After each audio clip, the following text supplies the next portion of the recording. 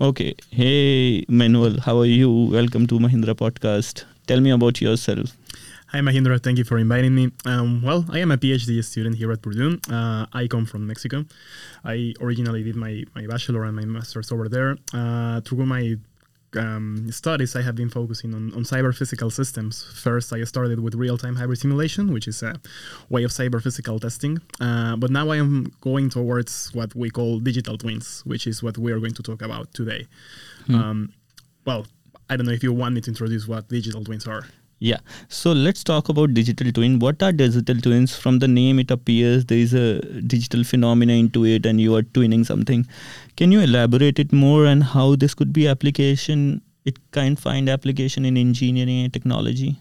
Exactly as you said, well, it of course has a digital component on it, and twinning, it means that it has a counterpart. So what a digital twin is it's a virtual replica of something that we have physically in the existence, right, in the physical world. So a digital twin is basically a copy or a model that fits with data coming from a physical device. For instance, let's say that we have some sort of physical experiment going on. I will use one of the experiments we have actually doing here at Purdue at our lab, which is a pressurized box. So we have a pressurized box that has a lot of temperature and pressure sensors.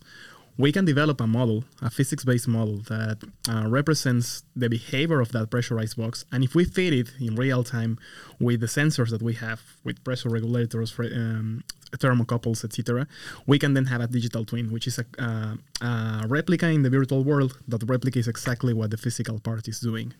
Why to do so? Well, because we can monitor it, we can control it, we can do several things with it using that digital replica as a means to predict the behavior or just estimating the current behavior, etc. It has a lot of applications. Okay. So one application I can think of is like, since you're working on cyber physical testing or cyber physical systems, what I can think of is like there are some physical systems which cannot be available right now.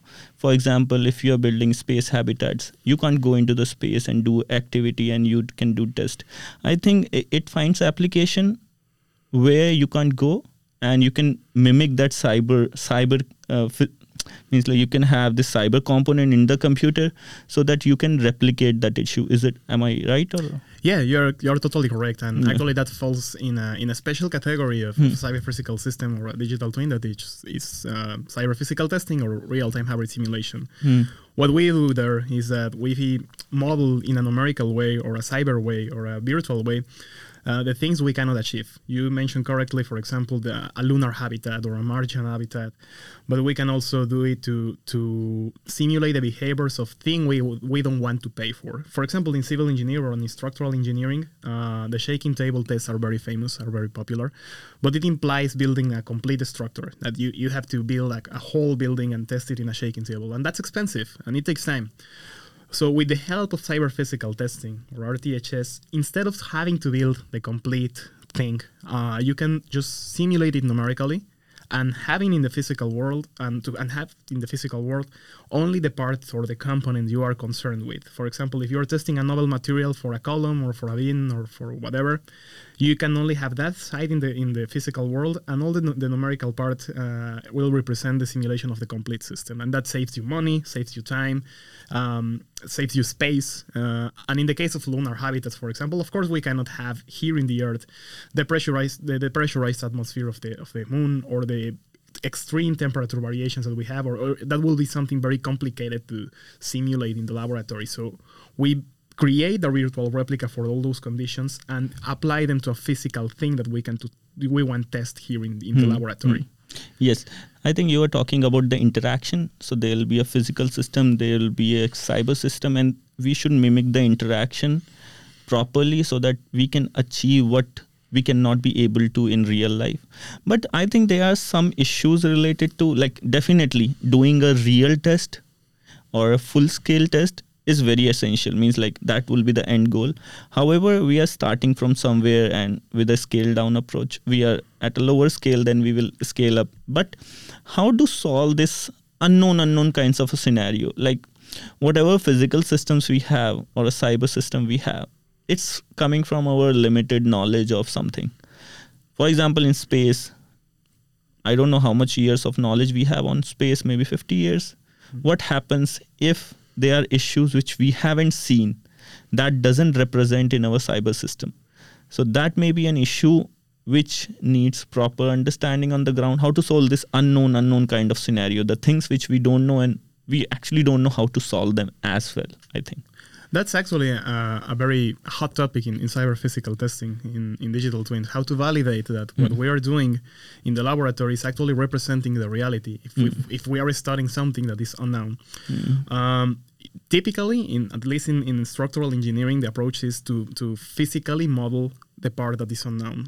Not model, to physically build the part that is unknown because you're investigating the behavior. So, for instance, there was a huge trend years ago with magnetorheological dampers and with nonlinear devices for dissipation of seismic energy, and we didn't know their behavior. So what people doing RTHS did was to model those things in a physical way. Well, they build the physical components and test them to investigate their behavior, which was unknown. And the numerical part was something that was very well known. A complete building of steel. We know the laws that govern that behavior for at least 200 years now, Newton's law. So we do that. We rely on the numerical part for modeling what we know. But the new challenge here, as you mentioned, is now if we are going to model numerically something we cannot achieve, and it's also known, for example, the lunar habitat, the Martian atmosphere, or not atmosphere, lack of atmosphere, etc. Well, there is a validation issue. How are we certain that what we are modeling is actually the reality? And that's a hot topic that is still under investigation in current RTHS world. Apart from that, I think as you are mentioned, you are doing space habitat and all. Still, it's far away from right now, maybe 20, 30 years from here.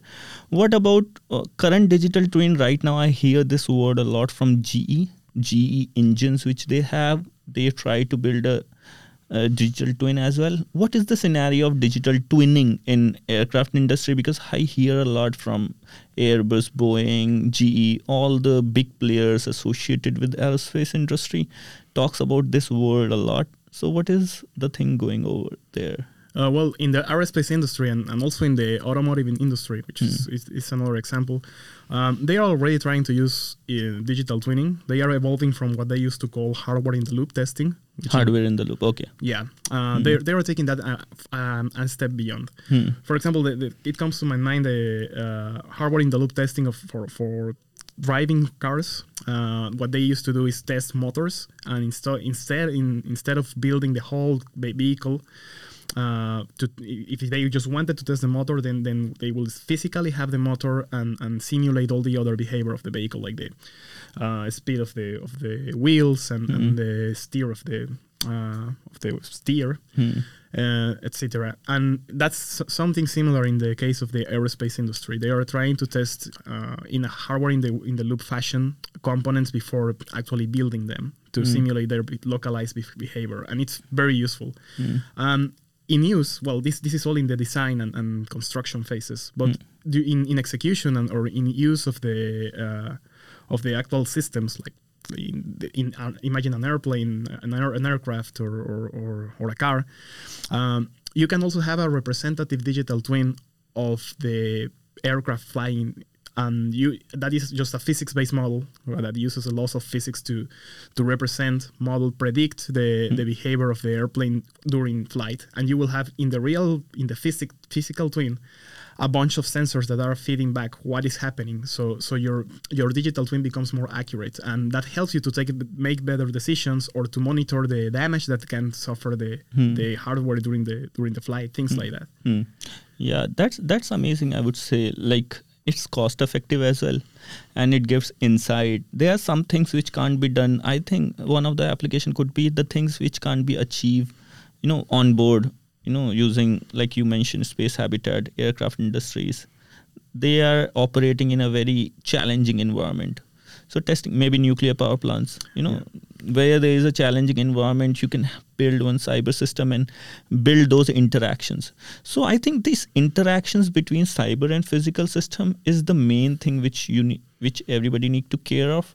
So the question which comes to my mind is like whether you have to build two-way interactions. For example, one-way interaction could be like you are gathering the sensor data from physical system, for example, an aircraft flying, and you are feeding that information via internet onto your computer, and then you are representing those signals onto the computer system.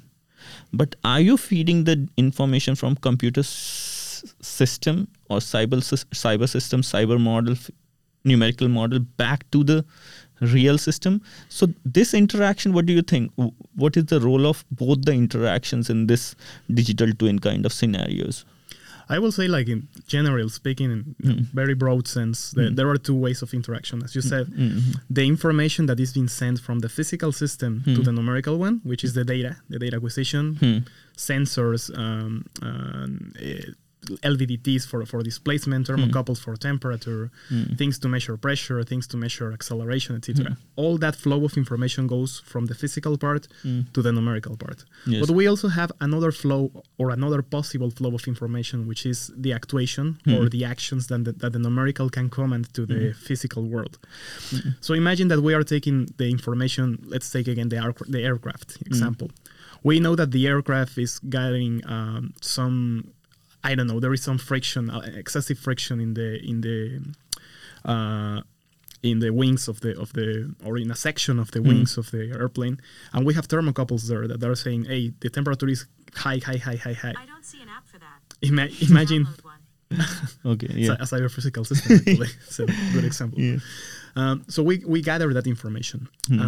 And if we had a digital twin of that, we will know that the information will be used to process processed and fed into a model, a numerical model that will say, hey, if the temperature keeps rising, or if you don't drop the temperature, or if you don't change the orientation of the wing, then you will have an excessive amount of temperature gradient, and the stresses are going to increase, etc.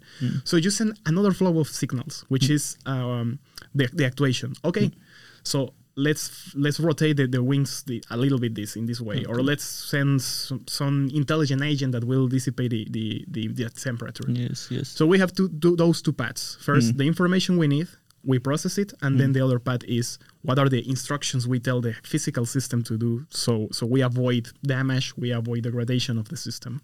Yeah, that's amazing. Means like the work which you are mentioning about cyber part was previously taken care by an expert. He'll be sitting here, he'll be seeing all the data, and then based on discussion with its group, what decision need to be taken.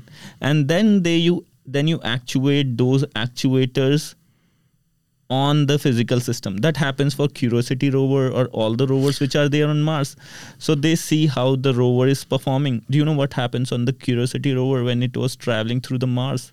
So it is designed so well that it has exceeded its design life, but the tires, or would you can say the wheels, got ruptures because they didn't think like while it is climbing the mountains of the Mars. So there are a lot of pebbles. They designed so it is very like pointy. They didn't thought about that, or they may miss that. So before the design life, the wheels got ruptured.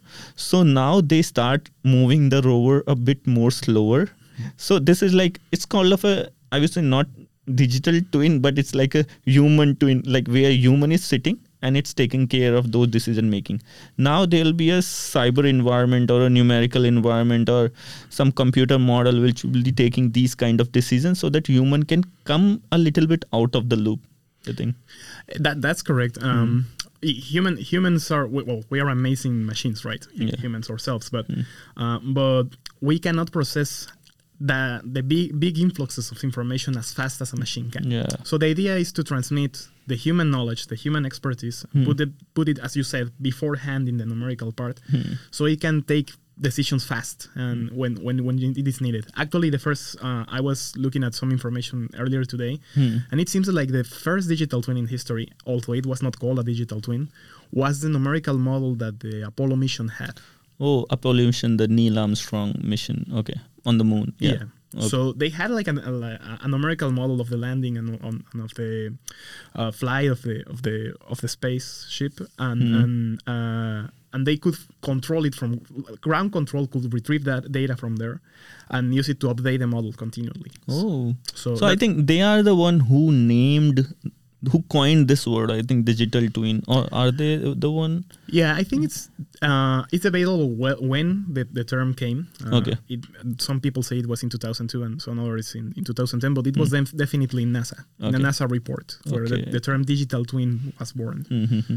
So yeah, it's necessary because some things you can't control via human. Human can control some things which is on Earth, but a rocket, a space habitat, where human involvement, and there are some things related to, I think in order to make these interactions possible, there are some requirements, I believe. One is the speed of information should be faster than the physical motion of the physical system. For example, there is some turbulence coming and there is a higher probability of an aircraft wing getting damaged. So the flow of information should be so fast and the processing should be so fast, then you can give the information to the pilot or directly onto the aircraft so that it can take decision. The decision time should not be that high, because if it is that high, that accident may occur. I think the role of information processing and communication channels plays a very important role. That's true. And actually, there is this important term, which is real time, that you just mentioned. We want the information to be first gathered, then processed, and then the information, the common information sent, like in fractions of seconds, super fast. We want it to be easy. It is the counterpart of human intuitiveness, right? That we humans tend to take decisions based on intuition. We want to make that. We want to optimize that process by relying on a machine for doing that, but it has to be fast. Yeah, it has to be fast and it has to be accurate as well, because human has years of training experience, and which they have seen different scenarios of things failing. They have been the masters, PhDs in that field. So a numerical model or a numerical model or something which is sitting in the computer, you can say an artificial agent should be as accurate as human and should be as fast as human, I believe. Yeah, that's true. And the key word probably is training, because it relates to what one common approach for building these numerical models, which is machine learning or artificial intelligence. Yes. So that is our way to replicate the human expertise and the human experience of a lot of times, of a lot of years. We train them using previously taken decisions to take optimal solutions for our problems. Yeah, but right now, if you see, digital twin is a good word, but it's not directly coming like right now. If you see, things are evolving.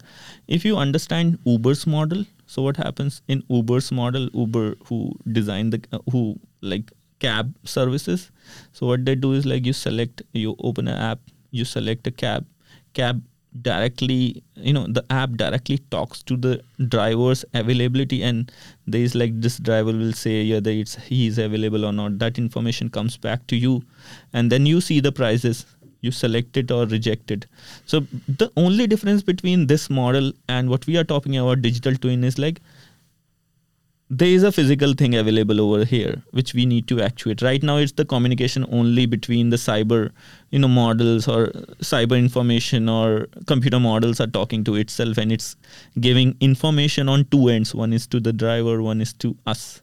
Yeah. Just to remove these things, instead of talking between different web services or whatever the things are, they are actual physical system. Maybe a self-driving automatic car. Like in the future, if the Uber is replaced by driver, more by Tesla electric vehicle which are autonomous by themselves, you can open the app. Okay, you want to go somewhere, you can see the nearest app. Then the autonomous driver will come to you, and you can sit on this and you can tell, okay, I need to go there, and it automatically takes you there. Yeah, I agree that there is an evolution of how these things are going. Actually, this idea or this notion of interaction between the machines and the physical world, or the computers and the physical world, is not new. Yeah. It arose first in the 40s, maybe, with the term cybernetics by Norbert Wiener and Arturo Rosenbluth. And from there, we start to move to cyber physical testing, systems. Now we have digital twins. We are leveraging the data part of everything to create this concept of digital twin. But definitely we're moving forward. In the future, as you said, the collaboration or the interaction between the physical part and the numerical part and us will be even stronger. And the things could be much more autonomous. And one thing which I was thinking of is in terms of what other digital twins we can think of. Okay, digital twins are very important. You have the things are leveraged. All the digital twin things are leveraged because of, like, if you see 6G technology is there where you can download huge amount of information very fast. So 6G is coming now. The computer system, the simulation speed increased abruptly, like using NVIDIA and all these new chips. So things are. Some people think okay, it's not possible because the growth of technology is not linear. Means like if you have seen internet in 1990s, now you can see smartphones in just 2010. So like within 10 years, nobody has think of that. The growth of technology is very exponential. These things are possible. And there is a role of AR and VR also. Like we talk about augmented reality and virtual reality. You have seen this Google glasses, Google Lens, which is AR devices where you can no need to look at the maps, how it is going. It will show in your eyes, okay, take right, take left, something like that. That is also fascinating. And it has roles like human, machine, and computer models. These three kind of people can play their roles, I think. The human part is definitely still a thing. We want to integrate computers and physical devices, but we also want to take the interaction of the human and how human is going to interact with all those things. And it is already happening. If you look at these famous watches that have like following your heart rate and measuring your palpitations per second and how fast you're walking, and if you have been sitting for a long time, you have to get up. We're already seeing those interactions, and they will definitely become stronger as technology advances and we start to have these virtual reality glasses and other gadgets. So I am very enthusiastic about seeing those things. I thought I was going to see that when I was old, but as technology is advancing, it seems that we are a couple of years away from this AR, augmented reality, or VR, virtual reality scenarios. Yes. Like Metaverse and all. Metaverse is actually doing this VR thing where you'll be having hand gloves. These are act as the actuators where, for example, if you are touching something right now in the computer model, for example, you build a computer model where you have a player. We call it now, the word is called avatar. You have your avatar. If you pick up something in the computer model using joysticks and all, you don't feel like you are picking up like how you pick in the real world. Now, Facebook is trying, or Meta is trying to build those gloves.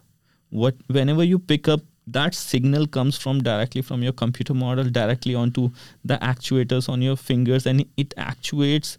It gives that sense to your finger like you are actually picking up. And once you have grabbed that bowl, that information will go back to the computer system and you will be holding it. So this transfer of information is very fantastic, And fast, like the thing we were mentioning. Now there are certain gaps we have to beat before arriving there, before getting there. One of them is the disponibility, the availability of data. Right now, in the physical complex systems that we have, let's say a bridge network or special habitat or aircraft, etc. The sensors are limited, and they are noisy, and they have moments in which they didn't work, and we have to overcome all these obstacles before these things comes to our reality. We have to have robust, redundant systems that can deal with the lack of data or the interruption of data and keep working properly. And if we're trying to implement these things on the human beings, we have to be very careful because the safety of the users is also a thing of concern.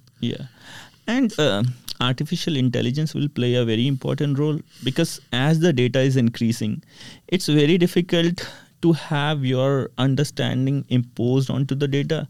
So some things can be trained via artificial intelligence where it will record how a human behaves.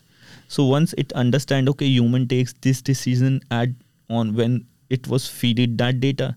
When you have huge amount of data, if you label it correctly, then you can train a machine learning algorithm and it will be taking its decision autonomous. So I think artificial intelligence also plays a very important role over here.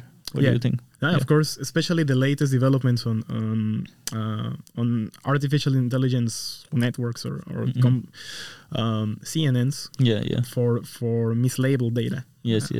Those things are trendy now too. And if you see right now, ChatGPT and all these things have already come, because ChatGPT is not nothing new in the artificial intelligence community.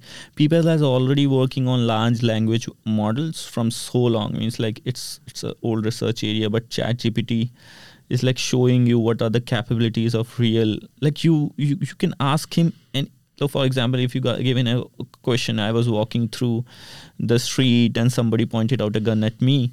And the reason that person who pointed out the gun at me, he is saying I am into his property. What are the laws in which I can sue this guy? So ChatGPT will give you exactly what a lawyer who demands like $100 an hour for assisting you in legal services, that can be done directly by ChatGPT. Well, yeah, exactly.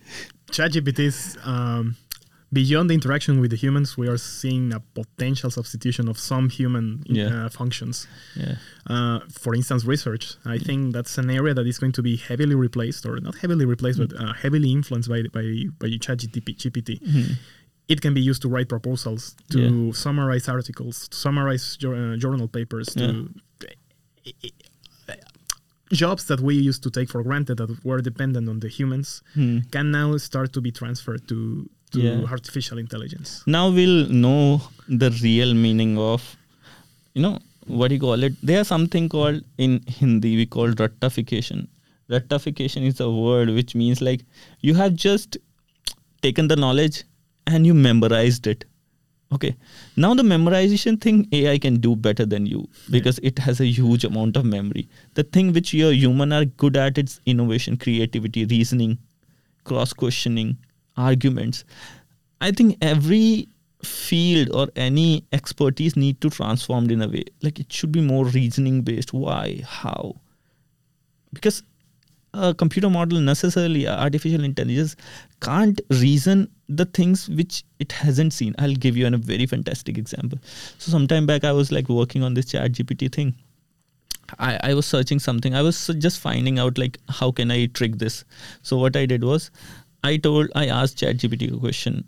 I asked a tree, there are 100 birds sitting on it. Okay. I killed one of the bird with my gun. Okay. How many left on the tree? ChatGPT said 99. But however, it is not 99. It doesn't know the physical reality of the bird. There won't be any bird remaining on the tree because hearing the gunshot,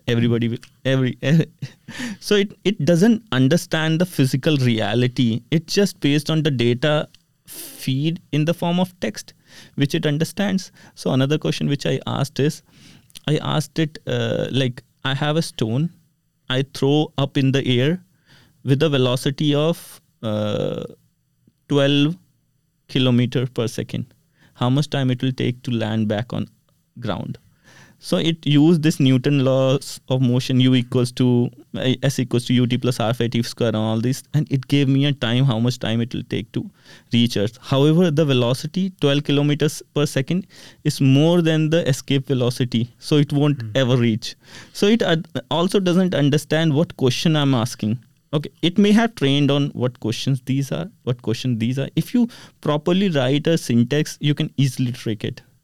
I think, I understand where you are going with this, that there are certain things that artificial intelligence cannot understand because it doesn't reason. Yeah. But you can teach it to reason. Yeah. So I don't know if it works with ChatGPT, but I know it works with Bing AI. Yeah.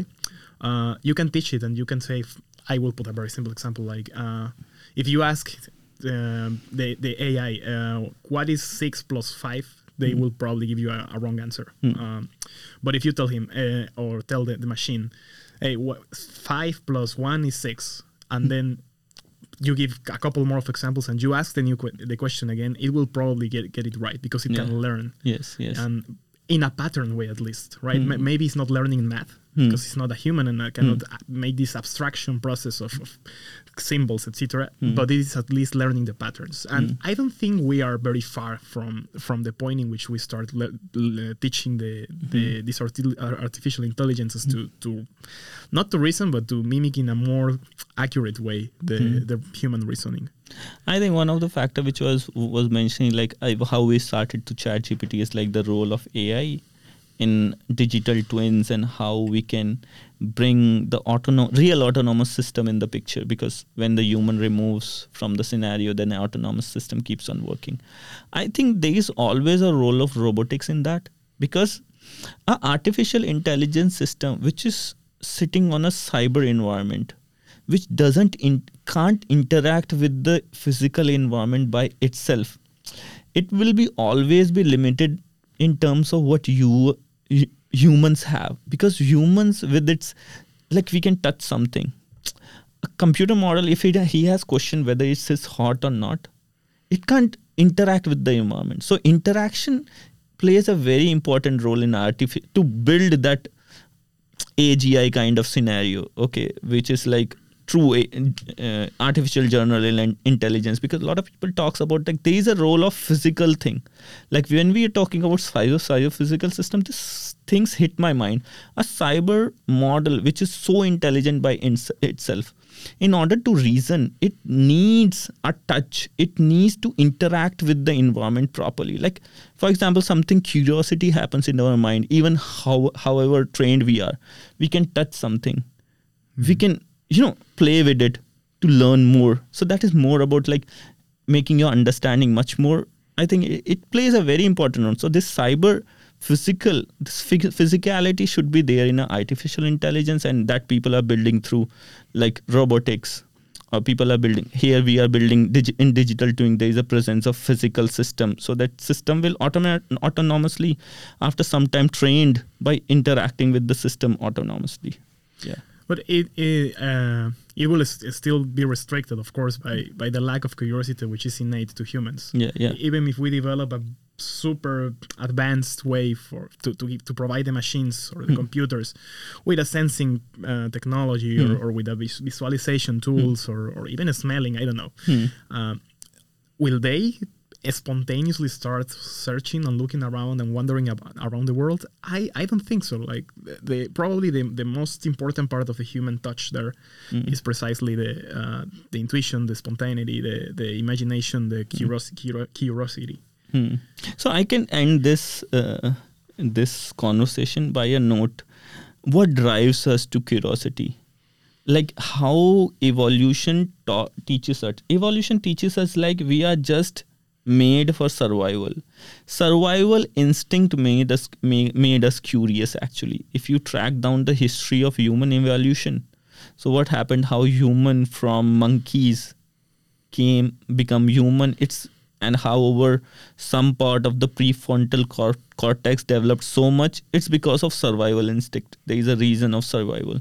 So if we are curious about something, so there is already an objective function above us, because curiosity will make us much more intelligent. Whether those intelligence will help us to gain more power, and power is related to some sort of reproduction, getting a mate, and which is necessary for survival. So whether everything is related to survival as the objective function sitting on the top of us, which is the objective function sitting on every animal. It behaves based on survival, reproduction, and some of the factor, food. Everything is responsible survival. If we put an artificial intelligence and put that survival algorithm over it, it can lead to a disaster. I agree in which it will lead to a disaster. Yeah. But in which I don't agree is in which curiosity and spontaneity and these traits that you describe are based solely in survival. Of course, at the beginning of the history, maybe the material parts were the ones that shape how humans interacted with their world in a curious way and for survival. But as society evolves, we have a lot of other things. It's a very complex system with a lot of social factors, accounting also cultural factors, ideology factors, etc., etc. So steal or keep this notion that it's purely due to biology is constraining a lot the human potential. That's why I think that's why it will be a disaster to program that into a computer. Yeah, we can come back to digital twins. Like, I was hearing this news about digital twin for Earth. Yeah. Yeah, can you elaborate more on that? We have heard somewhere. Of course, now that we have set the ground for what a digital twin is, well, the applications are unlimited. I have limited myself to work with engineering systems, classical engineering systems like structures, buildings, spatial habitats, etc. But what if the Earth itself is a digital twin? You mentioned NVIDIA a couple of minutes ago. I think these guys who are actually developing a digital twin of the Earth to try to forecast how, for example, a hurricane will hit in a certain place and what will be the development of the damages or of the degradation or of the affectation of certain populations. So if you have unlimited power, imagine that for 1 second that you have unlimited computational power and unlimited information coming from a lot of sensors, then you can actually build a digital replica of whatever you want, the Earth included. So weather is an important thing, especially with the climate catastrophe that is going on right now in our planet. So creating these digital systems that allow us to take or to make better decisions when facing a natural disaster, they are fundamental for our survival, going back to survival. That's true. Means like building a computer model, having like definitely we'll be needing some sensors like measuring what is the temperature, pressure and ocean currents, current state of ice at all the places, and then putting them onto the computer so you can see in a computer the Earth. Exactly, you can even predict where the hurricane can occur and how it will move from one coast to another, how much destruction it can do, and how you can put people to, like you can, involve people and police authority to remove people from that area. So it is very important to have this prediction models where you can predict, like right now the sea level is rising, due to the melting of glaciers. And a lot of people are talking about putting money in that direction so that we can move more towards sustainability. Like fossil fuels is one of the factor moving more towards electric vehicle. So yeah, means like building these kind of model, having sensors information coming back onto the computer model plays a very important role. Yep. And what about the things which always intrigues me is when you have a computer model which can take decisions, however, there is always involvement of human beings. What is human intelligence as such? The increase in the research in artificial intelligence, because you need, in order to forecast anything in the future, it's good. For example, if you are collecting environmental data, everything from any possible oceans, any possible sea, any possible oceans and temperature, pressure from all around the earth, if you have sufficient amount of huge amount of data, if you want to predict something in future, you need a model. That model could be on artificial intelligence base. The question arises to me, then what is very peculiar about human intelligence? Is there anything peculiar about human intelligence? Because you counter-argued me related to the reasoning factor, that if you can train a model, a computer model, in a particular way how human reasons, it means humans are not special. I think they are. When I said the example of the patterns, I meant to say that, well, I was trying to demonstrate that an artificial intelligence can learn patterns, but it cannot learn human intelligence or the human way of reasoning, at least. If we won't try to solve that question I don't think the correct approach is us try to understand what is human intelligence and then try to transfer that to a machine, because, well, that's a question that has been asked for centuries now, and we haven't reached the answer yet. So teaching the computer something we don't even understand will be a futile attempt. But I do think that there is definitely something special about human intelligence. I cannot tell you what it is. Like I am not a philosopher, but is it consciousness? Self-done? Which is like there people talk about hard consciousness, soft consciousness, and different kind of consciousness. They talk about like beyond human intelligence, our intelligence is majorly driven from memory.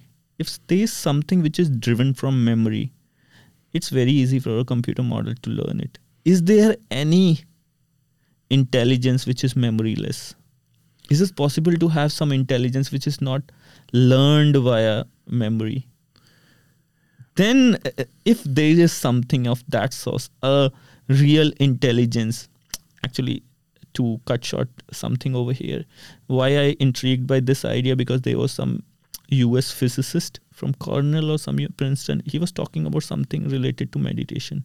He was reading some book of meditation where it talks about different levels of human intelligence. One of the name of the human intelligence, which is written in old Indian texts.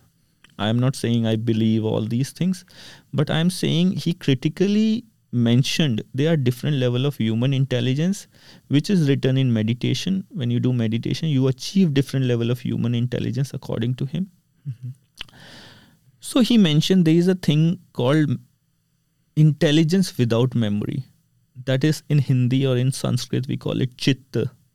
Chitta means like those who teaches, those who are real good yogic teacher, they know about these books where it so the chit means, if you translate it, it's called universal consciousness in some or other way. So there is an involvement of consciousness somewhere around the line, because there's always a factor of consciousness when people talks about artificial intelligence, autonomous system, or anything. What is so special about us, which robot can't have? They talk about this consciousness factor which human has.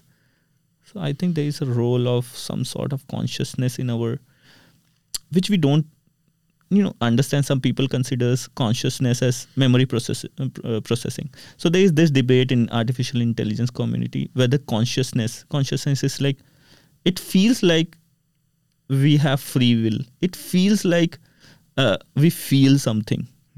It doesn't feel like there is our algorithm, there is a back-end algorithm running on our brain which is controlled if we are in a matrix. It doesn't feel like that. So there is this question whether consciousness is just memory processing or is something else. So that is also a very interesting question. It's an interesting question, and I think it's one that should be tackled from several disciplines, not only STEM-related ones, but psychology, philosophy, sociology, anthropology. It's an interesting one. Yeah. So with this, let's end this conversation.